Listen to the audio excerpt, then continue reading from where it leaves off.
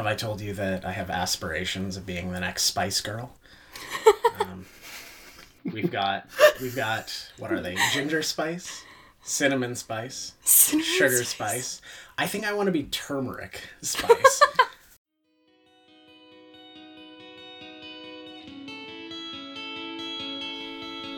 Hello, and welcome to The Hobby Shelf. This is a podcast where we talk about books, board games, and really just anything we're interested in. This is episode 19, and today we're taking a deep dive into Dungeons & Dragons. I'm Brenna, a freelance editor and an avid reader. And I'm Oren, a fake English major with a concentration in board games.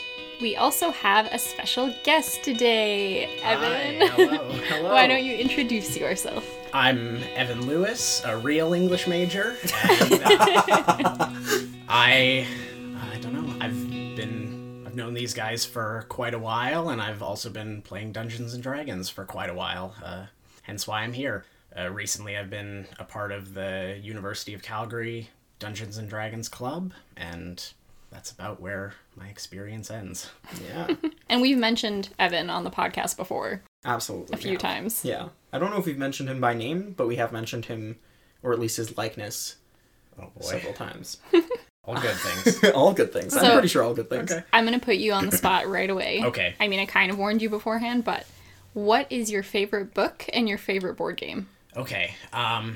Favorite book, probably The Ocean at the End of the Lane by Neil Gaiman. It's one of his shorter books, I think, and it really hit me hard emotionally the first time I read it. Kind of talks about childhood a lot, which is just a horrifying hellscape.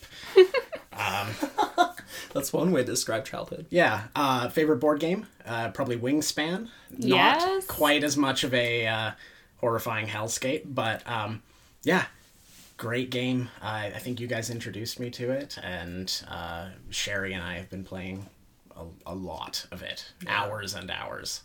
Good. Yeah. We are... I'm ecstatic to hear that because, yeah, I don't know, that just feels good. Yeah. No, I think you guys have talked about it in the past on this. So many times. I think we mentioned it on over half our episodes. Probably.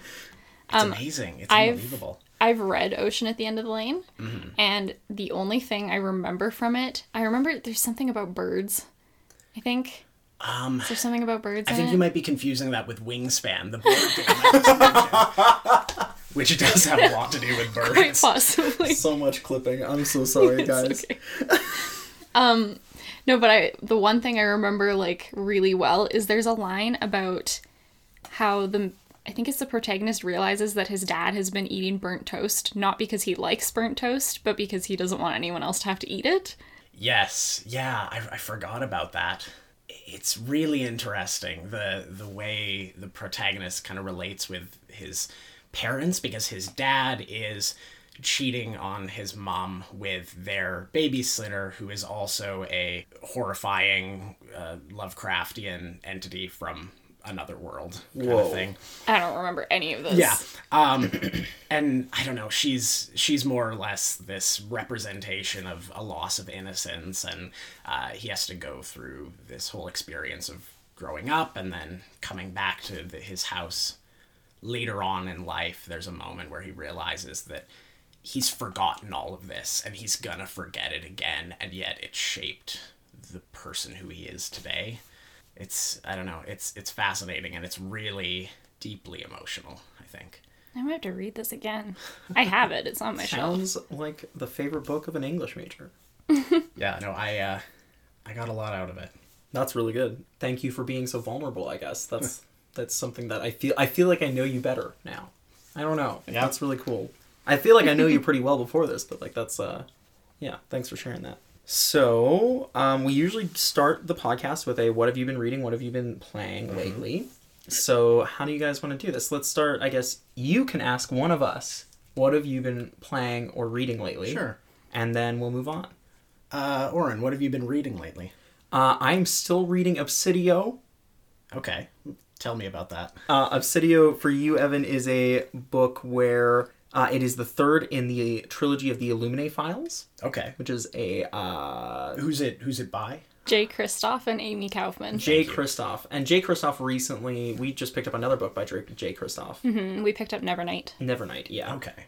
More edgy fantasy. Yeah. In Nevernight. But Illuminae Files is kind of like, it's a young adult fiction sci-fi, or maybe possibly speculative fiction, would you call it speculative? It's sci-fi. Okay, it's sci-fi. Okay. It's about people in space who are running away from a essentially genocide happening on their home planet.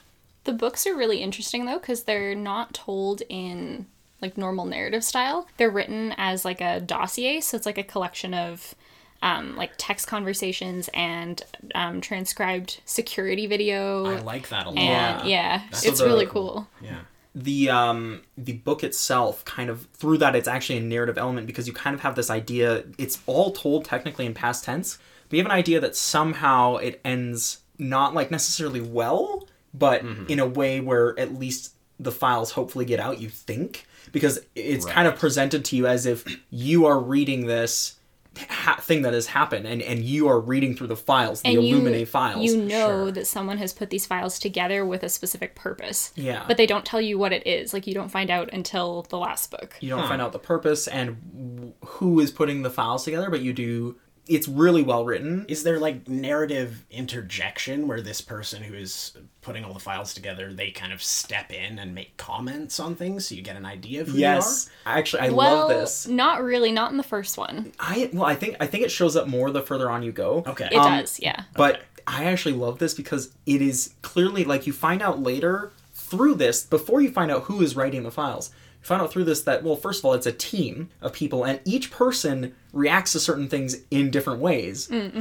So if you actually, like, for example, say they'll be like analyst ID, blah, blah, blah, blah, like just a bunch of numbers. Does that make sense? Sure. And the analysts themselves would be like, this is disgusting. I'm going to go throw up now. Like, whereas some other ones will be like, we'll have like specific nicknames for characters when you're watching them. And it's just kind of, it's really cool. So you can tell who they are by voice more than anything. Yeah, you kind of get the distinction between multiple people before you know there are multiple people through the voice of the analysts. There's also an AI who is intelligent and almost has feelings. Okay. And interacts with the characters in very interesting ways, but you also get to see like the AI's transcripts of what it's thinking. It's very interesting. It's a part of the files themselves, or it has its own chapters, its own... It's part of the files. It's part of the files. Yeah. Like, they have gone into the AI's memory and taken these, not necessarily transcripts, I don't know what you would call them, just data files, and have put them in. I like that interjection a lot, because it's a lot of what happens in English. I'm sure you can kind of attest to, where people are responding to ideas that have already been put down on paper, and so you get this idea of a strand of people responding and reacting to each other. Yeah, it's I might cool. have to give this a try. I think it is really good in the beginning. I think it's not bad at the end. Okay. Like, I would give Illuminae Files, the book itself, going with Brenna's Goodreads ratings here, I would give it like a 4 out of 5. Sure. I would give Obsidio maybe a 3 out of 5, and I think Gemina, which is the second book, I liked it, but it was kind of the downhill point for me. Okay. Like, at the end of it, it was like, I feel like I had not a lot of steam to go into Obsidio. Okay. So I think that's a common thing for a lot of trilogies and a lot of books. Illuminae was really good, though. Yeah. And I think strongly recommend it. with how you read, you could get through the series really fast. Yeah. If you're not me, you'll get through books fast. They're not massive tomes. I mean, they're kind of thing. bigger, but it's not a lot of text because it is files, so a lot of it is like illustration. There's not a that's whole lot of interesting. text Because on like each some page. of it does have images. Often the images are I'm not going to spoil anything. Sure. The images are JPEGs. It's almost like Okay. yeah. Oh, that's really interesting. Sometimes there are drawings, and I don't know. It's interesting. There's a fantasy series called Stormlight Archives. I don't know if you guys have... I don't think I've heard of this one. You recognize the name for some reason, but I have no idea. Brandon Sanderson, the author, is massive in like fantasy communities, and one of the things that he does with this series to help with the I can't find the word, like the reality of this world that he's creating, he has this one character who does a lot of sketches. They'll describe in the chapter what she's sketching, and then at the end of the chapter, you'll get to see the sketchbook page. Oh, that's awesome. So it gives you an image of what these things that she's seeing in the world are like, and it gives it that reality. Again, there's a better word for that I can't think of off the top of my head, but yeah. That's cool. That is very cool. Is verisimilitude the word? Yes. Yeah, that is what I was looking for. How did you come up with that? I don't know. Yeah, no, that's exactly it. Because I'm a fake English major. Yeah, we just picked up, what is it called? Skyward and what's the other one? Star something. Seer? Star... I don't know. Anyway, we just picked up those two. They're Brandon Sanderson's YA sci-fi series. Yeah, that's right. It's fairly new, I believe. Yeah, the second one was just released. Yeah. Okay, and you haven't gotten a chance to crack I haven't them read open it yet. Yeah. Yeah. Well, let me know. Yeah, will do. So that's what I've been reading, and I've been reading that for a while. The next one that I want to move on to, if Brenna doesn't have any objections, as in other books that she recommends for me, the next one that I do want to read is actually that Brandon Sanderson YA really? Novel. Skyward? I think I'd like to read that next. Yeah, go for it. But I have to finish Obsidio first. And my lack of finishing it has very little to do with the fact that the book is less good than the Illuminated Files. It has more to do with the fact that I just don't have a lot of time to dedicate to books, and oftentimes when it gets to the point where I could read, it's like, could read, or I could do a million other things that I currently have to do. Like prep for a D&D campaign. Exactly. Very important. Exactly. Very, very important. It is. I mean, I went into this, for context, we recently began a new D&D campaign with several people. I invited, I think, 8 people. I know that makes me... Just a real wild child. Yeah, a real, maybe naive, believing that I could run it for that many people. Makes you optimistic. Optimistic? I don't know. Anyways, I invited all these people and I said, show up if you want. It's drop in, drop out. We're going to do it every so often. And the goal for me was to prep less. I think I've prepped more for this one than I have for any other D&D game. Oh, well, that's not necessarily true. I've just done a lot of work for it. Yeah. I'm very excited to see where it goes. Yeah. The first session, I think, went swimmingly. Yeah. If I had to pick a word. Swimmingly. Yeah. Yes. Well, no one did swim. No, we'll get Not there, yet. I'm sure. We're currently on a boat, so it still could happen. So, Brenna, what have you been reading lately? What have you been playing lately? Playing nothing. Oof. I haven't played any games since our last episode. That's so sad. Which was actually yesterday, so it's not that sad. No, it's not sad, but you also hadn't played games last episode. No, I had. I played Wingspan. Oh, yeah, okay. And D&D. All right. I was there. Yeah, D&D. And right now I am reading Living a Feminist Life by Sarah Ahmed, which Sarah Ahmed is a feminist academic. Okay. She actually, I don't think, works in the university world anymore, but she still does her own studies and writes books. Mm-hmm. So, and I first heard about her on Secret Feminist Agenda. Mm. So what is that? That is a podcast. Okay. It is a podcast by Hannah McGregor, who is I think she works in the publishing department right now at SFU, but she talks to different feminists about different topics. It's really interesting. I love it. Yeah, and the book itself is a similar thing? The book is Living a Feminist Life. So it is kind of Ahmed's commentary on what it means to be a feminist and how you practice that, how you live that out. That's really interesting. Yeah, her phrase that she coined, kind of that I love, is feminist killjoy, which is based on the idea that if you're a feminist, you basically kill everyone's joy because you bring up problematic things and make everyone else have to think about things they don't want to think about. One night I came over and Brenna was like, "Can I just tell you how happy this book makes me feel? I just feel so validated. Like there's chapters in here, like, you know, like the idea where like it's like, why can't we just watch the show? Why can't we just enjoy it? You know?" And she's like, "Well, because these are problems that are relevant and valid regardless of whether or not I bring them up or not." And she knows it. Ahmed knows it.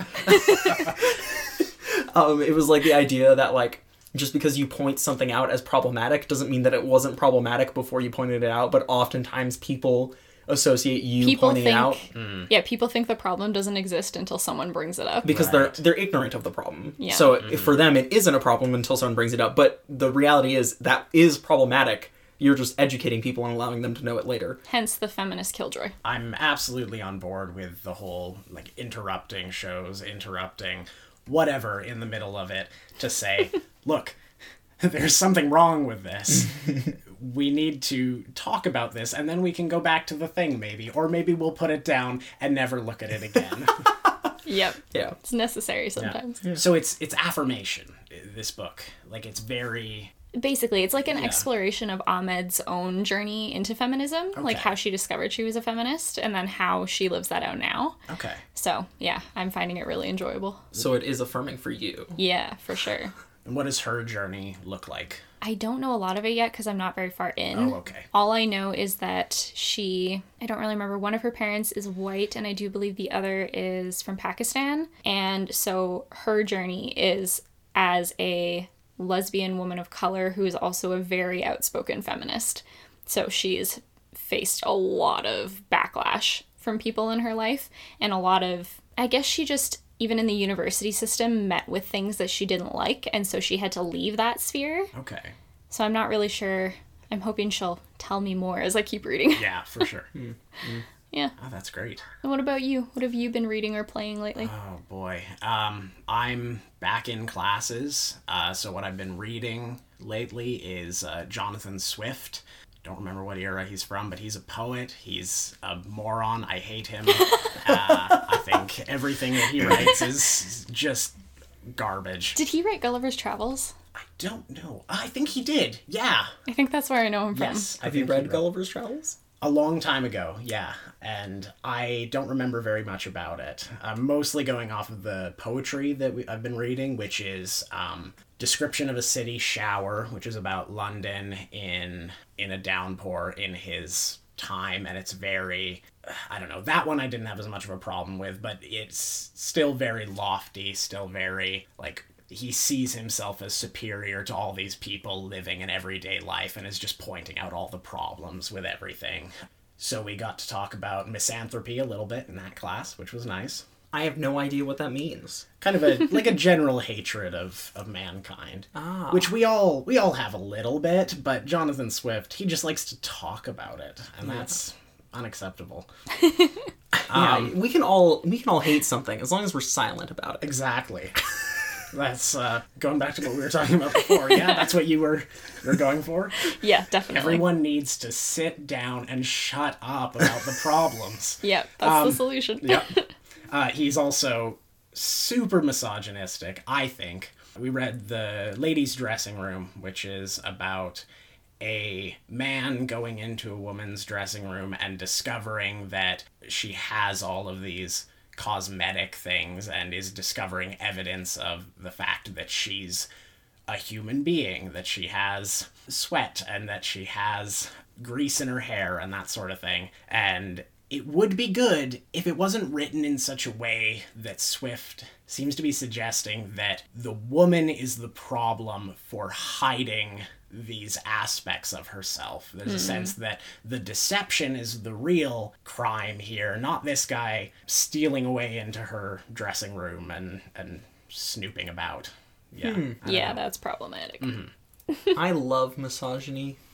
I'm sure you do. It makes me so happy inside. Just a big fan. You know, when I hear about it, I feel sick.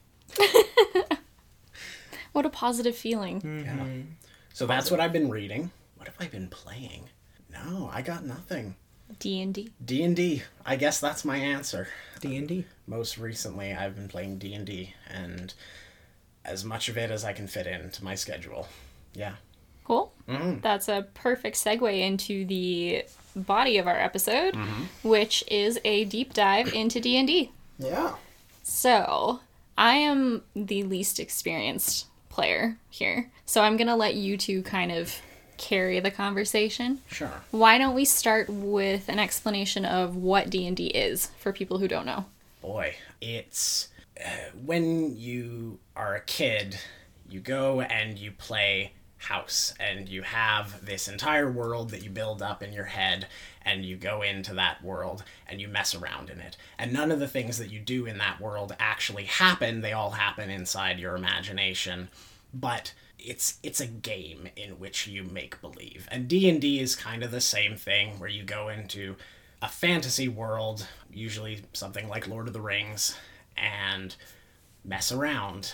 There's constraints on it a little bit. There are rules, which is what makes it a game rather than just an exercise in improvisation. Yeah, but it's more or less the same principle. It's a chance at creativity, it's a chance at imagination, it's a chance at storytelling in a way that people don't do a lot of right now, I don't think. Most storytelling has a lot of authorial intent behind it. We look at who the director of a show or a movie was, we look at who the author of a book was. Even as far as board games go, more and more it's leaning towards who was the person who created this, who was the auteur who had this great idea and put it down onto paper. D&D it's collaborative fundamentally. You have one person who's describing the world and explaining it, but nothing happens within the story unless you have at least one other person sitting across from you talking back to you, and the two of you or more moving together within this fictional world. Mm-hmm. I agree with everything Evan has said. I think that D&D is at its heart a game of storytelling. It's like sitting down with your friends and saying, let's tell a story, and that's the game. And I think that this relates most to, I haven't taken an improv class, but it relates most to games that you might play to warm up in improv class, or even literally just doing improvisation as drama and treating it as something where it's okay. There is no goal, because there isn't really a goal in Dungeons and Dragons. The goal is to create a story. So I agree with everything that Evan said. I think that at the heart of any tabletop game is the idea of creating a shared story. And I think that if you think about it that way, that the goal is to create a shared story, you're just going to be a better player and a better DM regardless, because I think it's easy for DMs to think this is my story and I'm allowing people to come into it, and that's not the way it is. And I think it can be easy for players to think this is my game and I'm going to maximize my game.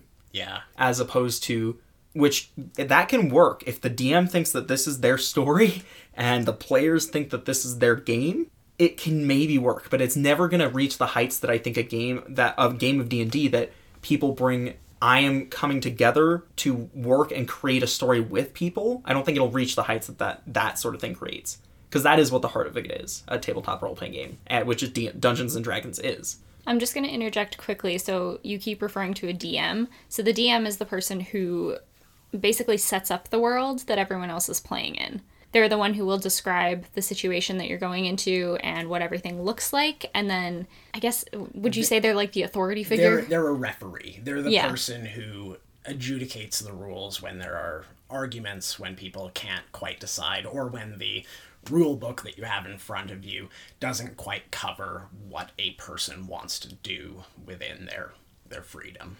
Yeah. I think the role of the GM or the DM, so DM means Dungeon Master, GM means Game Master. I think that the term Game Master came into effect because people thought that DM just sounded a little too kinky.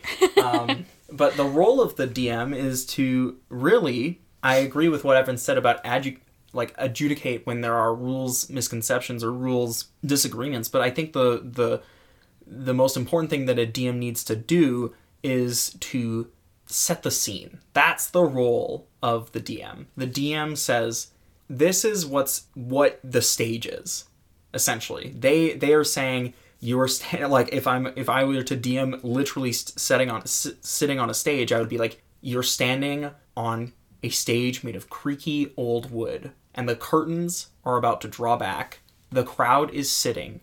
The main character, Brenna, walks on stage, and Evan is in the crowd walking through the back of the room. Go. What do you do?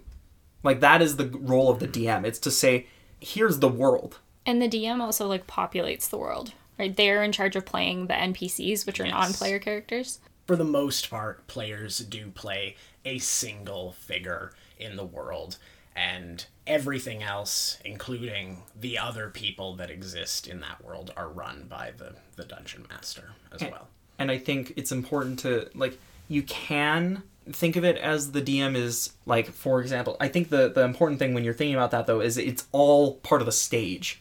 Like, those characters aren't the DM's characters. Those characters, I think, like, it's okay for a DM to have a character in a game that they can express their feelings through and create and have that part of the storytelling. But I think it's more important for the DM to have these characters are here to make this stage feel more real and to bring something to the stage, if that makes sense. At least that's my opinion. I don't know if that's 100% true for all DMs. I think that's fair. But I think that's what every DM strives to do, is to create the stage.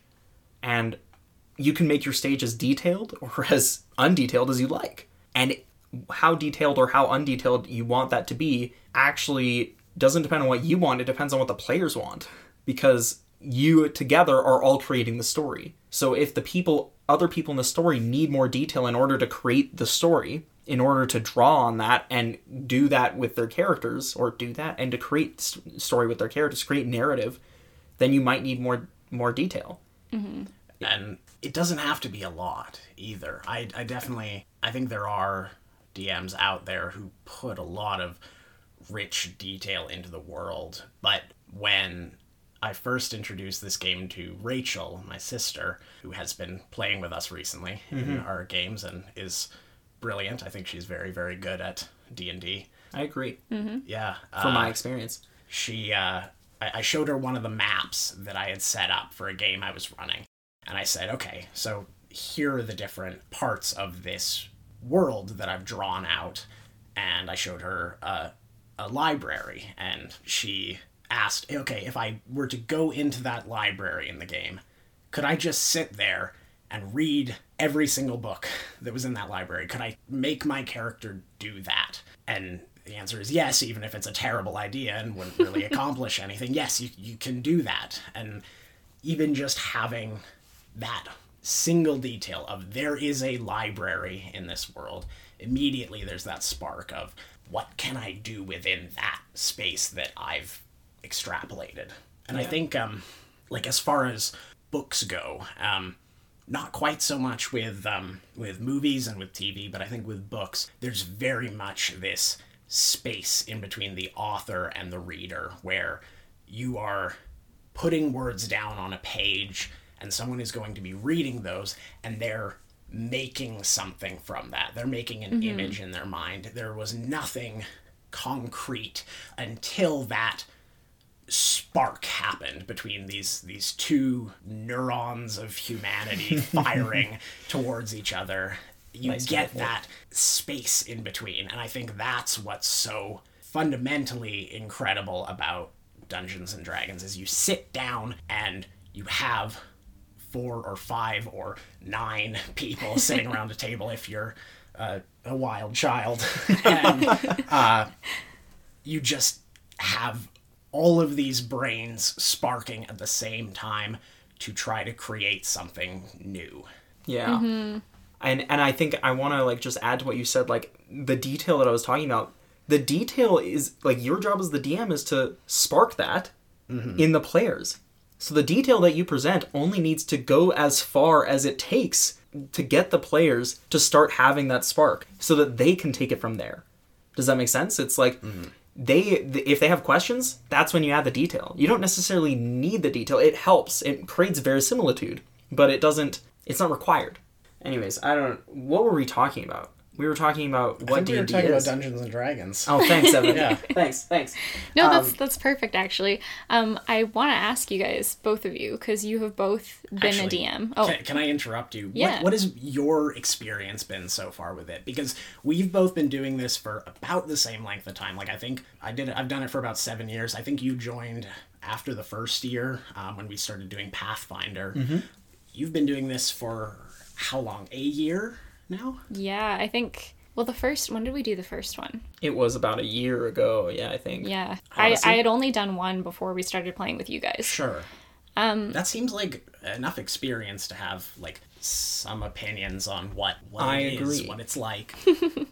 What do you think of it so far? I like D&D. My favorite part of it, I guess, is building and populating the world. To me, kind of, I read D&D as a story, like as a, I guess as a book, because that's kind of more my experience. I like being able to have a goal in mind with a player, and then having the story build as there's interactions between different people, and just kind of expanding on the world as everything builds up. Right. If that makes sense. I personally have a little bit of a problem with the role playing because I'm not, like, I was in drama in junior high, but like I hated it. And it's still something that I'm kind of navigating, especially I find the dynamic in different groups is so different. Absolutely. Because I've played with 3 different groups now. The first one, I was not a big fan. The second one was you guys when we did Odyssey of the Dragon Lords, which I loved. Sure. And really want to get more into because I think there's so much potential in that story. And also in the characters that you make. Like, I love my character from that so much, and I want to keep going with her and see where she goes. And that's actually... I can't really talk about our current campaign because we've only done one. So I feel like For sure. we need to go through it more before I can have an opinion on it. But yeah. No, I liked Odyssey of the Dragon Lords a lot. That was one that Oren was running, and it was kind of a Greek setting. Like, It was. entirely Greek. Entirely. And everyone brought characters to the table that were really, like, deeply rooted in that world. Everyone had gone through the backgrounds that the book itself had provided. And even though there wasn't a lot there, Oren was able to take it and run with it and expand it into something that was a lot bigger. And I don't know, I think the characters really clicked. Like, there were a lot of really cool interactions and debates. Like, we got into pacifism and violence. We got into, like, loneliness and the need to have other people around you and that sort of thing. And it was really good. I liked it a lot. No, it's funny too with that campaign because we never actually got to the point where the adventure itself started. Yeah. All of it, for sure. all of it was prequel material that Oren had made based on what he knew about the adventure. Yeah, so for context, the Odyssey of the Dragon Lords is actually an adventure book that you can go buy. It was kickstarted about a year ago. It's by Arcanum Worlds. I believe so, yeah. Yeah. They kickstarted it, I backed it, and I was super excited about it. I'm still super excited about the setting, although currently we're playing in Eberron, because we're hoping that I didn't want to start another Odyssey-based or Greek-themed campaign until we could go back to that one. Honestly, is what it was. I didn't want to redo it. But you can find this book online. It's just a source book, and it has a full adventure in it. Although what we did, I hadn't had any of the actual adventures stuff. In fact, I pretty much only had the player's guide, which is essentially the thing that's full of player's options, which is what I sent to you guys. And I had the idea that there is the spark that starts the entire campaign of all the encounters that are in the book is that there is a prophecy that's going to happen. And this prophecy leads everyone is part of the prophecy for some reason. And that is actually part of your character in this book. So all I knew about was the prophecy and what those prophecy options were for players and what all the player options were, but I had no idea what that actually meant. I think it was so... This is something that I want to create. That was the high for me. Creating, like, Odyssey of the Dragon Lords felt like one of the best, most cohesive and story-driven games I've ever run. Mm-hmm. And I think one of the reasons why, this is just something that I think is a downfall sometimes for some players in D&D, is that you really have to actually put the effort into having a reason for your character to be part of the party and part of, like, why are your characters working together? And this is something that I've been actually asking people one-on-one in our new group. Why is your character with the party? And this is something that I've noticed already that I have a problem with. If people... Because obviously everyone's going to bring something different to the game, and people are going to put in differing amounts of effort. But, like, if you just made a character for fun and you've got, like, no idea of their backstory or their motivation, or, like, that kind of bothers me, because I want it to feel like a story. Do you know what I mean? There's a lot of material out there And the general consensus on that is that you need to have an initial session where you sit down with everyone and you establish expectations, what the game is going to look like, what everyone needs to bring to the table. And some of the time, what it looks like is everyone coming to the table and saying, okay, we're going to write out a backstory beforehand for the character that we are bringing to the table. We're going to talk to the dungeon master running the game, and we're going to figure out how they can implement that into their world, and then we're going to go from there. At other tables, you're sitting down and you're saying, okay, I'm going to play this class. They're going to have these abilities. We're going to be fighting these kinds of monsters. It's going to be mostly combat, that sort of thing. People come from different backgrounds with D&D, and so you do end up with a lot of groups when you bring a bunch of random people together where everyone is coming in with a very different idea of what they want to get out of it in their minds. And so I think that initial jumping off point where everyone understands like what the buy-in at the table is, how much they're going to have to invest in this experience to get the same thing as everybody else out of it is, if that makes sense. Yeah. Yeah, and I think this is a mistake that I make quite often.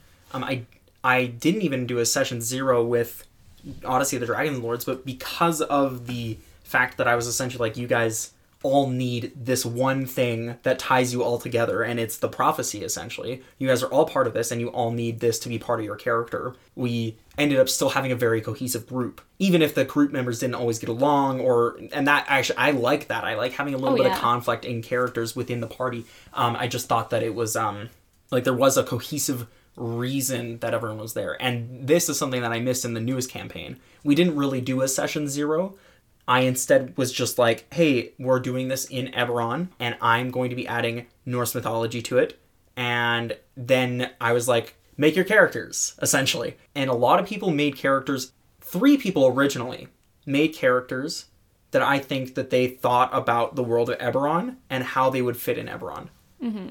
3 other people in this group didn't think about that when they made their characters. And now I need to, and that's not bad. Like, I'm okay with that. That's something that I did because I didn't say, this is your option. Do you understand what I'm saying? But now I, as the DM, have to find a way to create a plot hook that is strong enough to pull the group together. And I also messed up in my first initial group, in my first initial thing, because I had this hilarious idea. I was like, I'll make them fight each other. This will be great. Great. They're all gonna really bond after this. And then what I didn't realize was I was actually just creating a session where, sure, it was going to be fine, it was going to be fun, but those bonds and that thing that would create that bond between the group wasn't actually there.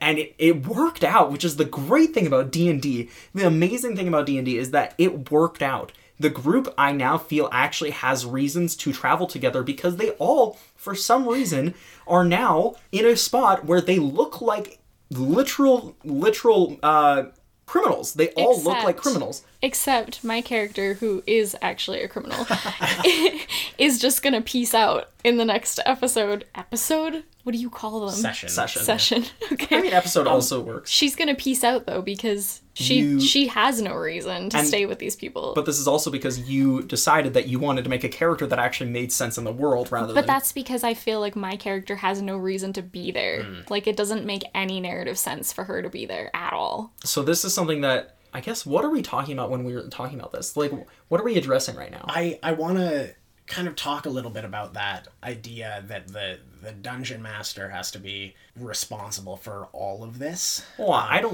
don't think I'm responsible for all of it, but I do believe that I have a role to play. For sure. But at the same time, John, one of your friends, who I met for the first time in this session, he and I were kind of sitting at opposite ends of the table, and I got this feeling that we were both looking at the situation in the same way. We were both realizing at the same time, hey, we just spent an hour of playing fighting against each other, and now we have to sit down and have a conversation in character that is going to explain why we're going to stay together for the rest of the story. And the impetus was on us. It didn't... I kind of want to challenge your notion a little bit that happened completely naturally. I think it happened because, like, the two of us, and I think everyone else was kind of joining in and hopping on that idea after a bit. But, like, initially, we were sitting there and going, oh, we gotta pull this group together. We gotta figure out how we're all gonna stay together and move forward, that sort of thing. Very true. If I had all not you gotta had... all you gotta do is get yourself poisoned and then Yeah. get some other people to save you. Suddenly you're bonded. Exactly. I don't know if it would have worked out the way it had if you and John had not been there. Because you are both people who are willing to jump into the role-playing in order to make things happen in a game. And if you guys hadn't been there, it probably would have ended pretty badly. Oh, I don't think it would have ended badly. I'm just... I don't know. It was neat to have that dynamic. I appreciated that dynamic, is more what I was saying. That people were sitting around that table and on the same wavelength, understanding what the story needed to move forward. Yeah, no, and that's really a joy for me in D&D. I found that when I was learning to play D&D, I was extremely my character, and I think I was known for this in the group, for having essentially like my way or the highway moments where I would be like, I wouldn't tell people that I wouldn't travel with them anymore, but this is a weakness of mine as a roleplay character. I would be very black and white. Like, my character was a paladin, and there were times when my players were literally dealing with demons and devils, and I would be like, no, this is not okay. Oh, or they would be like, we're gonna go work with the necromancer that killed your dead wife, Orin. And my character was literally like, I am not going to do this. But one of my favorite moments in that thing was like, those two moments kind of happened at different ends. One moment at the very beginning of the campaign, I'll describe this. This was the beginning of the campaign. What's a campaign? Oh, I've never played Dungeons and Dragons before. Yeah, sorry. So a campaign is essentially what, if you've ever played a legacy game, you're playing a campaign. But if you don't know what that means, a campaign is a melding of multiple sessions that you play over a long period of time that create a cohesive game, story. It's just essentially a campaign is the collection of the sessions. So if sessions are like chapters, the campaign is the book. Exactly. Yeah. So early on in the campaign of Pathfinder that I joined and started learning to play in, my character ran into this evil room, wiped off the disgusting bad runes with his cloak because he's an idiot, and had to burn the cloak. Like, and this is how committed I was to making sure that my character was so black and white on these things that I literally, like, I loved that cloak. It was a cool cloak, and it had literally nothing to do with it. It was just a lion cloak. I thought I was super cool for having it, but I was like, I have to burn this now because it's covered in evil demon stuff. And in the same breath, in the same cavern, I snapped a rod, almost killing one of our party members, because I picked it up and I essentially was like, DM, I use my paladin ability to see if this is evil. And he was like, yes, it is. And I was like, well, and I broke this thing. And the reason that had even been there is because one of the other party members, I believe it was your character, wanted to become a necromancer. Why were you working together? Well, I didn't know that at the time. Like, my character had no reason to understand that his character wanted to be a necromancer. There was a lot of lying that was happening there at that time. Yeah, absolutely. Anyway, so I snapped this rod, and this rod had been put there by the DM essentially as like I am catering to what you guys want by putting something in there that you will love and you will use. And my character just snaps it, and this evil dark energy spreads out. We all have to make saving throws, which, for those of you who don't know what that is, that's essentially rolling a dice to decide if you are good enough at succeeding a specific type of movement. So in this case, I believe it was a charisma saving throw, or maybe it was a constitution saving throw. It doesn't matter. Oh, it was in Pathfinder anyways. It would have been a will saving throw is what it would have been. Yeah, I think so. Yeah. Anyways. We all make our saving throws. One of the party members fails and drops dead. Oh, that's so painful. And has to be brought back to life. Which was I just felt so bad at that point. And that contrasted with, and the group was so angry at my character, right? Because I literally killed one of the characters. They should have been. I was being an idiot. I was being like, I'm a paladin, I'm cool and good, and you guys are all evil, and I'm holier than thou. And then it's later on in the story, and we're all at this necromancer's town, or a necromancer's, like, castle, essentially, because we've been invited to come to this necromancer's castle because of this cosmic threat, and he's essentially offering to join us, or he's asking us to join him in fighting this cosmic threat. And my character, from the beginning, is like, I am not joining this guy.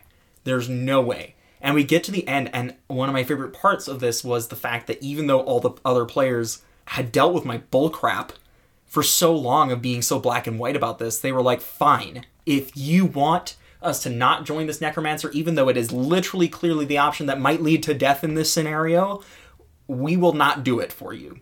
And Evan's character, again, ended up... It wasn't Evan's character originally, but Evan's character almost ended up dying because of that in that scenario. And I just loved that. I don't know, this is now a story of just me, how much I love D&D, but that was something that... that is something that is amazing about D&D, in that when your players, even when they're not on the same mindset, they can work together to create the story regardless. So... Back to what I promise that this is related to what you're saying, but Absolutely. let me, loop around a little bit. Back in the 80s, when D&D was first becoming popular, one of the things that propelled it to success was the Satanic Panic, in which parents of these good American Christian children, they believed that Dungeons and Dragons was coming into their homes and it was corrupting the souls of their children. There was a lot of fear of demon worship, and this idea that they would start to believe that they were these characters. They would start to try to practice the magical abilities that their characters had, and it was such a massive thing. There were book burnings, there were religious tracts that were published, and it's unbelievable. I've gone back and read some of these things that were published by these churches at the time, and they're wild. But there is that kind of kernel of okay, they have some idea of how the game is played. I wanted to kind of address that before I jumped into what I'm going to talk about next, because there is this idea that playing as a fictional character has some kind of corrupting influence on a person's mind. It drags them away screaming to Satan and all that sort of thing. Yes. But with your story, it's really interesting hearing how you're using I to describe things that your character did. And no, I'm not... the reason I wanted to start off with saying how wild of an idea it was that these characters would be corrupting the people playing them is that I think the opposite effect happens when people sit down and play D&D. It's putting yourself actively into the mind of another person and sitting down and talking as that person to a group of people who are all pretending to be people that they are not. It's an exercise in empathy. It's an exercise in care and respect and understanding and teamwork on a level that not a lot of other fiction really gets at. I think it's a game that if you play with people that you really trust, that you really know well, it can be a game that is, and I'm gonna get sentimental again here, but I think it's about love. It's about human connection. It's a moment to recognize that we are these social creatures who need community, who need people around us, and the separation from yourself, stepping out of your own shoes and becoming someone else, is a way into that. It's a doorway into that kind of empathetic mindset. That vulnerableness that you can have sometimes, that you can't have in real life sometimes with people, even the people that you are closest with. That fact that you bring yourself to the game. And we talked about this, not this exact idea, but something similar to this in how we experience stories. It was really early on when we first started the podcast. We mentioned it because we were talking about how D&D is probably the most interactive form of storytelling. Because like you said, like there's a way that we experience this in D&D that you don't get that anywhere else. Right? Like we said, Absolutely. the closest thing is maybe video games where you can like run around and kind of pick what you do, but it's still not the same. Well, and I was also thinking when I brought that up, like the idea, I think we touched on this, the idea that when you read a character in a book, right? There are parts of that character that you didn't create, and you bring yourself to the character. Yes. Do you know what I mean? Like you experience that character, and in order for you to, and I remember talking about this, like in order for you to step out of your shoes, it's essentially something that you have no part of you is part of this, and you can step out of your shoes entirely into that book. Whereas in D&D, in order to do that, you have to be an incredibly good role player. But what happens generally is people explore aspects of themselves through their character. Do you know what I mean? Like you explore, like I'm not a person who goes around saying that the world is in black and whites, but I definitely wanted to, I guess, explore that, and I didn't think about that when I started role-playing my character Kine, who was a paladin who believed the world was in black and whites. And by the time that he ended the game, he was no longer a black and white character at all. Like, he was just completely different. And I agree with Evan. It's a way for you to step into the shoes of someone who's like you, but slightly different. And you can, I mean, and if you get really good at it, maybe you can step into the shoes of someone that is nothing like you at all. And you can try to think about how this person experiences it. But I think that requires incredible skill to roleplay, because in order for you to remove yourself like that from an acting thing, like that's what actors are trained to do. Do you understand what I'm saying? Yes. Yeah. And I think something that really comes with D&D is the idea of not necessarily acceptance of everything, but the idea of not immediately saying no. Like being more open-minded. Yeah. I'll kind of hop on that a little bit. I think that's where the game aspect of it becomes really important. The acceptance side of things. When I was younger, quite a bit younger, I would play Star Wars. I would pretend to be a Jedi Knight or a Sith Lord, and we would have toy lightsabers and we would run around, and it was D&D, basically.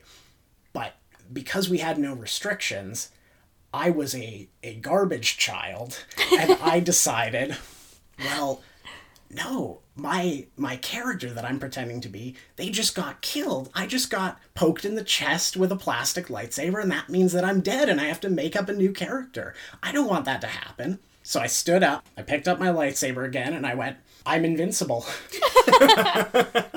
Because there's no rules. There's no rules. There's nothing to stop you from saying that. And as far as D&D goes, the fact that your character can die, things can end, things can go badly at any moment because you're rolling a dice for the most part to determine whether something succeeds or fails.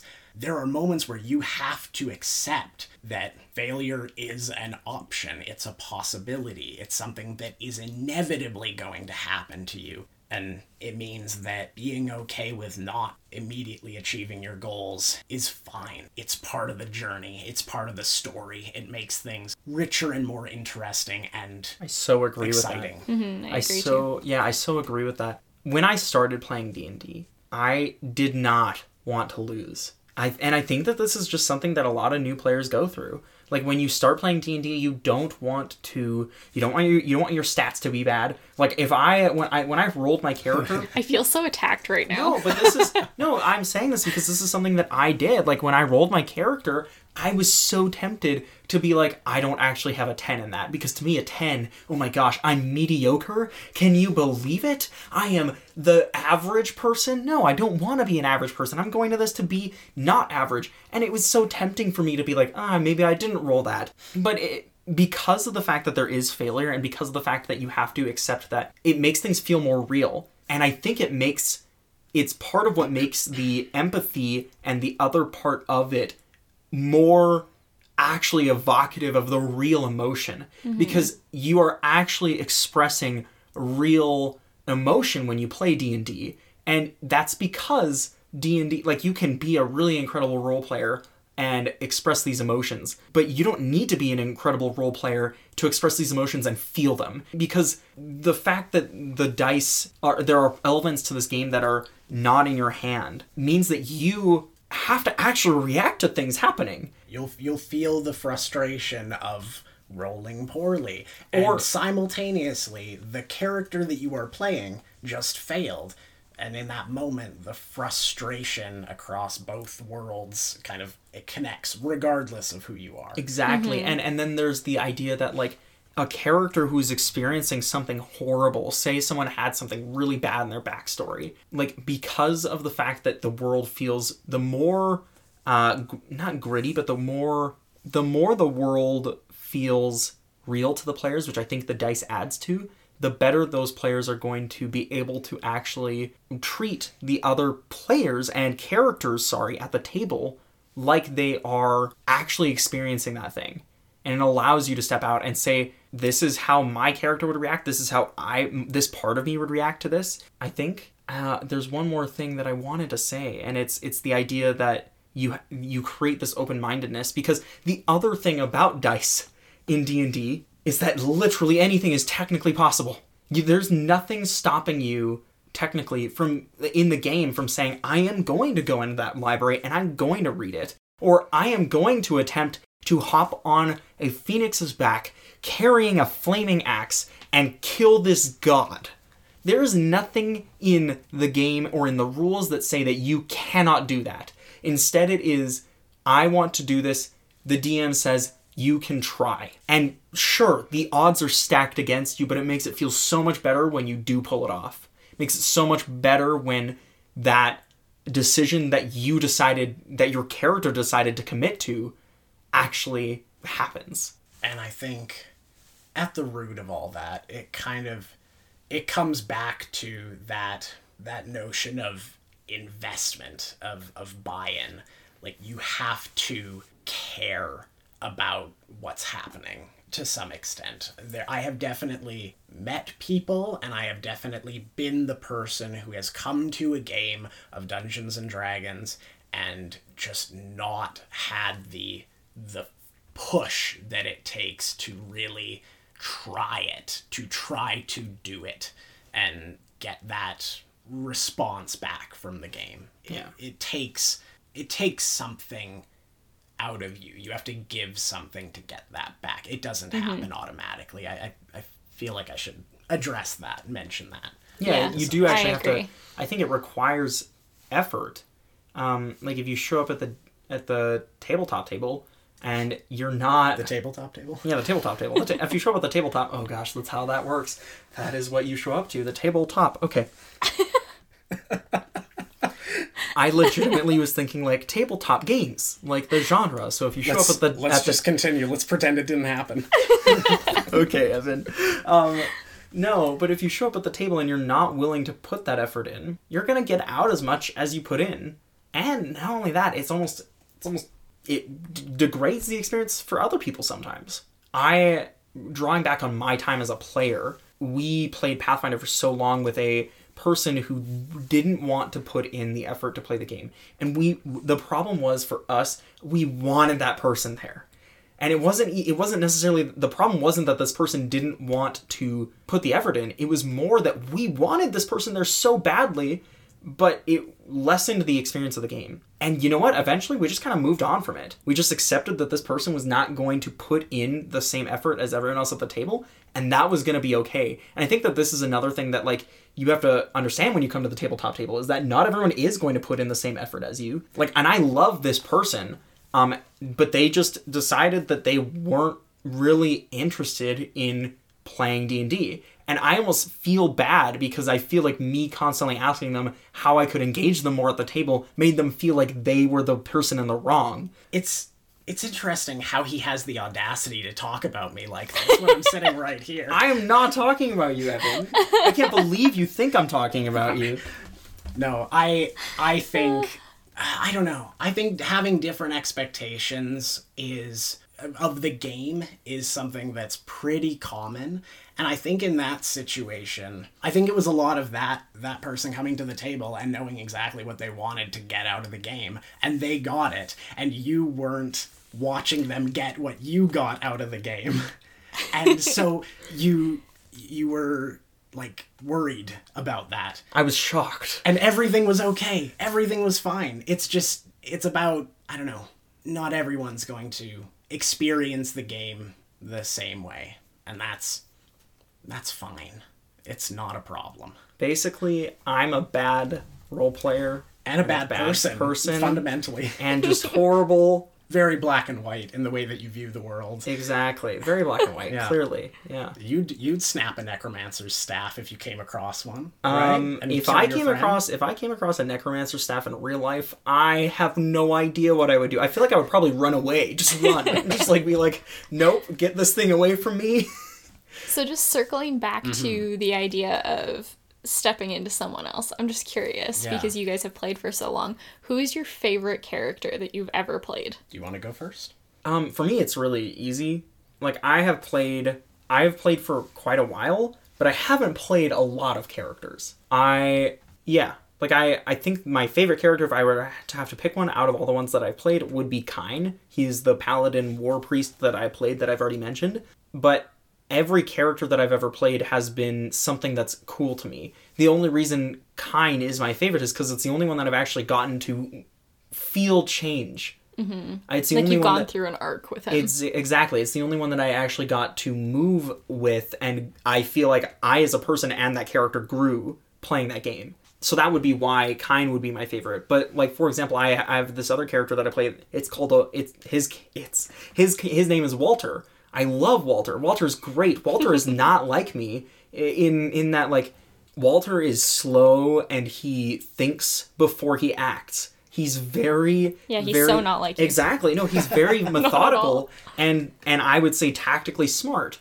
And this is something that, like, for me, I love trying to step into that and think that way about a character who would think, how would I approach this situation and not be head first? Mm-hmm. Do you know what I mean? Which is not what you expect when you meet him because he's a minotaur.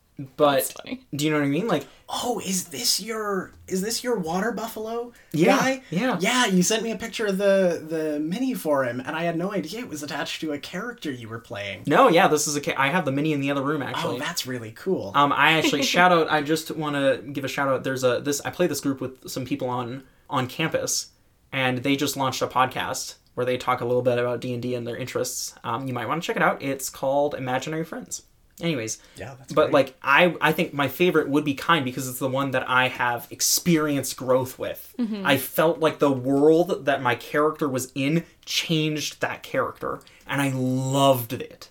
I just I loved it. I just get so happy. What about you, Evan? Who's your favorite character that you played? I've had kind of a similar experience where the time that I've put into the character has really made a big difference. Seeing the changes that they go through is a huge part of it. It's a chance to make decisions as that other person that you're pretending to be. But at the same time, I know what you're going to say. Yeah. It's also a chance to like double down on the person that they already were. It's a chance to explore them more and understand them better. It's, I don't know. Farron is this character that I've been playing for, I think 2 or 3 years now. And he started out as an attempt to make a character who was not cool, who was not like... All of his family were still alive. He had no real reason to go away from home other than, like, an interest in seeing what was out there in the world. And he was the first character that I made where I didn't have a clear idea of where he was going. It was just that he was okay with making mistakes, and I was okay with making mistakes with him. And he has, for me at least, really flourished into a really deep figure. I think I want to say this right. I think he, to a certain extent, helped me confront a fear of death that I had. He was a pacifist going into the game, and he had this sense in a world that is so much about combat and fighting physically against the forces of evil and destroying other things. He had this idea that destruction, killing, was inherently wrong. No matter who was dying, it was a bad thing. And he went out into the world, saw the hurt that was being done, and was able to help people. And then this character's father died. Our dungeon master, we had a one-off session where it was just me and this DM sitting down across from each other at a table, and it was brilliant. It was unbelievable, because I think you'll agree that this guy who's running the games for us is absolutely phenomenal. He's really, really good at diving deep into the world that he's created, but he gets us. He gets what motivates us. And so he didn't kill off Farron's father. Farron's father died in this world of natural causes, and Farron went home and found out, for one reason or another, that he wasn't able to go to the funeral.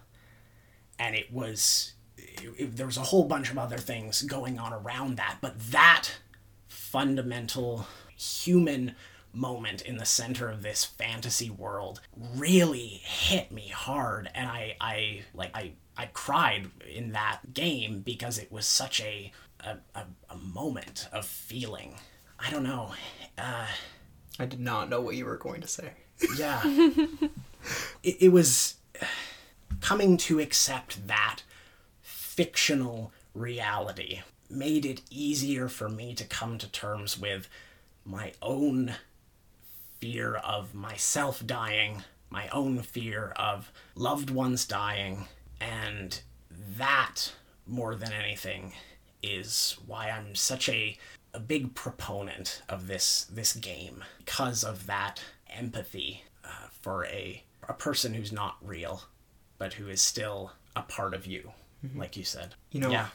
I thank you for sharing, first of all. You never told me that.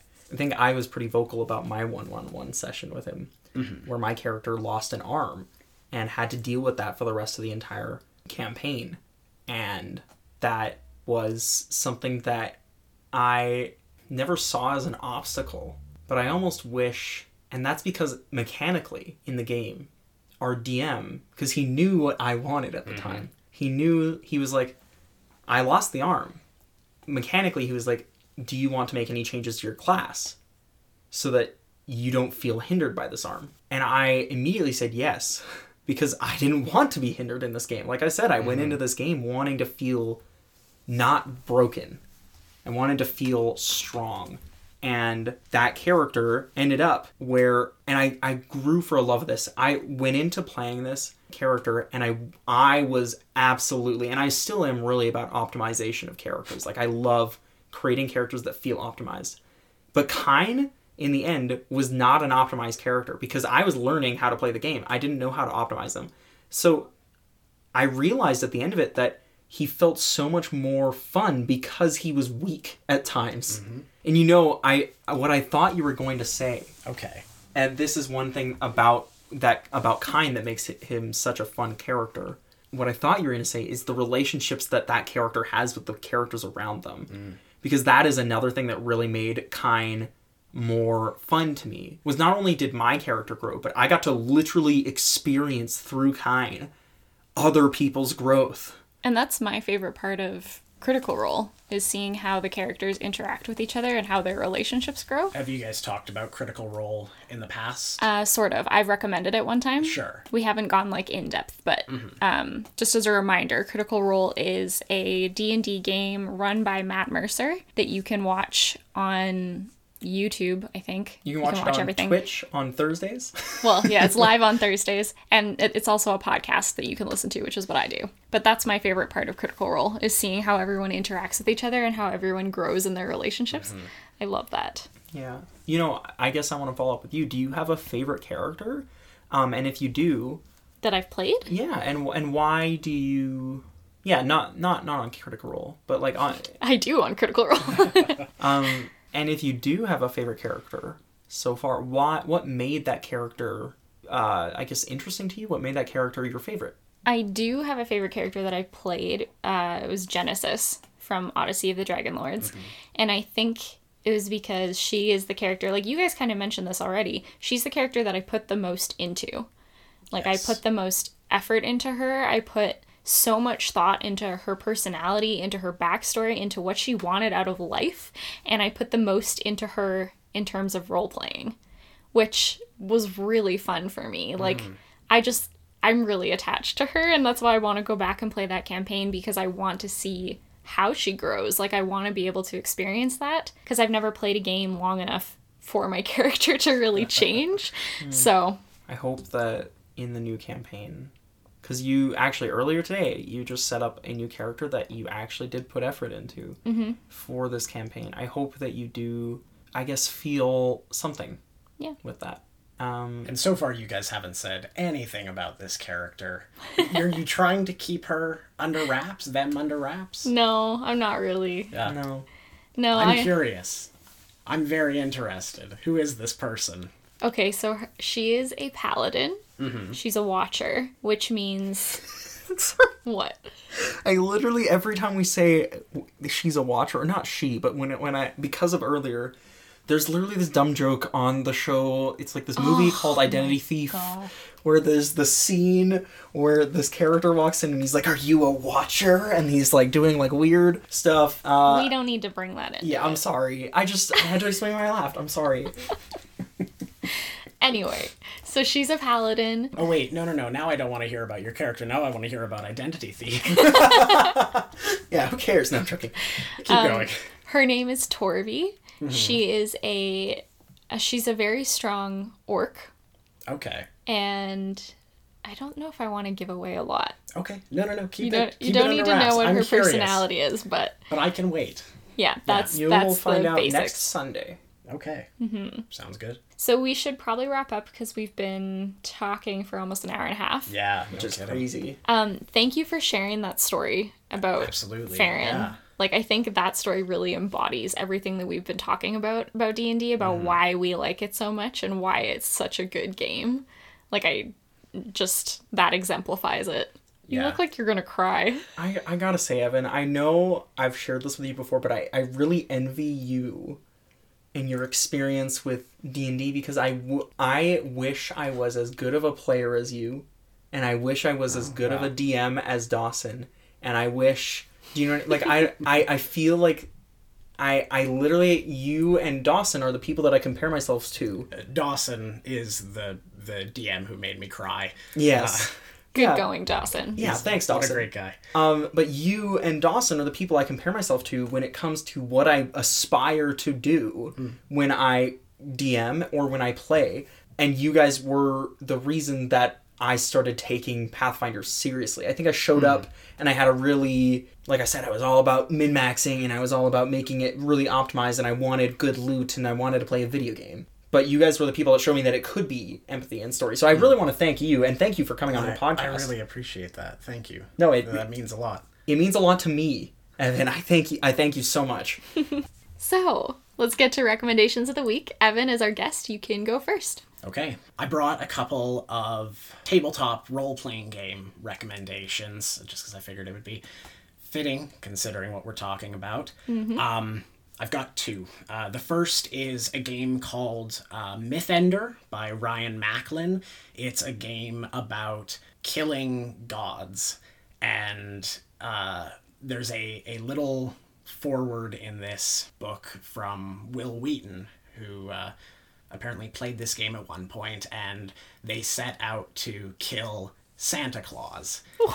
And it's a really funny introduction. It's Will Wheaton. He's a pretty entertaining human being.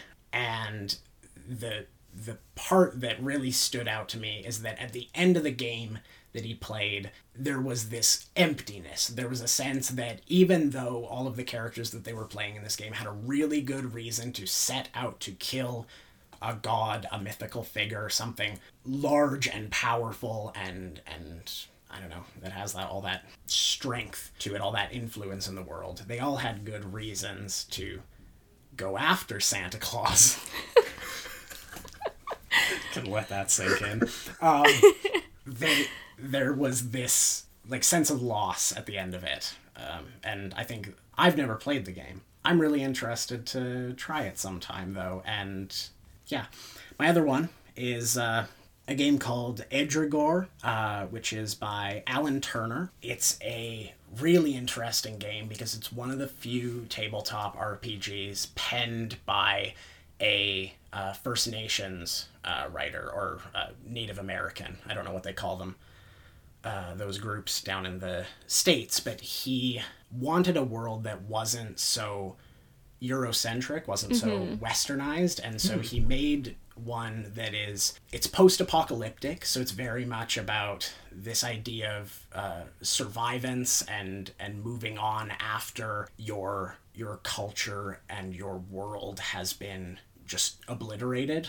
But it's also a very hopeful game because there's a lot to it that's about combating depression and combating trauma, that you have an emotional measurement of how much damage you've taken as well as a physical measurement of it. And I think that is a really interesting concept, and it's not really something that's represented or handled very well in Dungeons and Dragons. Like a lot of the like madness systems that have been introduced in D&D and Pathfinder are super vague or nebulous or really insensitive to actual concerns about mental health and don't really represent a modern understanding of mental health. They're dated and problematic, and calling them out is hardly an issue for that reason. But yeah, I'm curious about this game as well because I think it handles that in a new way. That's awesome. Yeah, that's really cool. I'm really interested. Yeah. Well, and it's not often that, like, Oren and I kind of were talking about this last week. It's not often that, first of all, you get good representation in games. Yes. Like, everything is very Eurocentric all the time. And also, it's interesting to find games that explore harder issues like that. Yes. Because that's not something that happens a lot in the gaming world either. Yeah. So I like that. Absolutely. Yeah. What's your recommendation, Oren? My recommendation this week is maybe harping off the fact that I just kind of shared that I always feel like I need to be better, and I always compare myself as a DM to our previous DM, and I always compare myself as a player to Evan because I hold these people with great regard. I want to recommend some maybe sources that I use often. So one of the first sources that I ever started using to learn about Pathfinder as a system was something called Dawnforged Cast.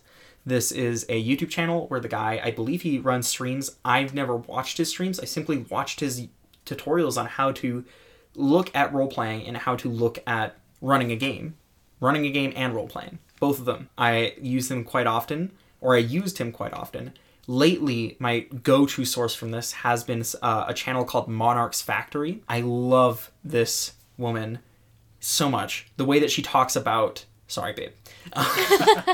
No, but the way that she talks about what the end goal of being a DM is in the idea that you're trying to evoke an emotion. And how do you evoke an emotion, and how do you create things in your D&D world that feel real, at least to the players, and evoke that? I think she gets it. I think she gets how to do that, and I really enjoy her videos because of that. I actually picked up my phone to look her up in case you didn't mention her as one of the absolutely sources. No, Monarch's Factory is... I've been really, really enjoying her so far. And then the following two, this one is a little bit, I think, more obscure. His name is Mr. Rex. He does videos... essentially, he compiles lore in old D&D editions that aren't in 5th edition and kind of talks about the expansion of Like, for example, if you ever wanted to know what exactly it means for a dragon to be born, to grow up, how they create their fire, why they're magical, just like he talks about stuff that I think is really fascinating. So I use this as a source as a DM to maybe start brainstorming and thinking deeper about the things in the world and why they are the way they are, because I think oftentimes I take for granted that things, and I just accept that maybe that's just the way a monster is and there doesn't have to be an explanation for it. And there rarely does need to be. But I just find it interesting. So you might find it interesting as well. And then the third one that I have also been watching, these videos are a little bit more comedic, but I also think there is a grain of truth to them. I've been watching a lot of videos by a channel called XP to Level 3, as well as a channel called Runesmith. I believe these people know each other in real life and help each other record their videos. Runesmith is just kind of like Mr. Rex, except he takes a much more comedic tone with it. So if you're looking to laugh about D&D, maybe look this up. XP to Level 3 also does a comedic tone, but more about how to run games and less about aspects of the games. And yeah, I can second all of those. What is your recommendation this week, Brenna? I'm going to recommend that people go out and try D&D. Okay. If you've never tried D&D, just go out and see if you can find someone you know who plays and give it a go. Even if you don't think you'll like it, you might like it. Because I did not think I was going to like it, but I do enjoy playing. Yeah. Awesome. Amen. Thank you for listening to episode 19 of The Hobby Shelf. We hope you enjoyed it, and we would greatly appreciate it if you would click that subscribe button and leave us a review so that we can be found by other people on these platforms. You can find us on Twitter and Instagram at The Hobby Shelf, or you can send us an email at thehobbyshelfpodcast@gmail.com. You can also find us at brennadaviesediting.com/thehobbyshelf. All the books and games we mentioned will be in the show notes, along with our recommendations. We are grateful to record this podcast on the traditional territories of the Blackfoot Confederacy, the Tsuut'ina, the Stoney Nakoda Nation, the Métis Nations of Region 3, and all people who make their homes in the Treaty 7 region of southern Alberta, where we live, play, and work. Listen to our next episode, which comes out just before Valentine's Day, so we're gonna talk about romance. And remember, keep expanding your shelf.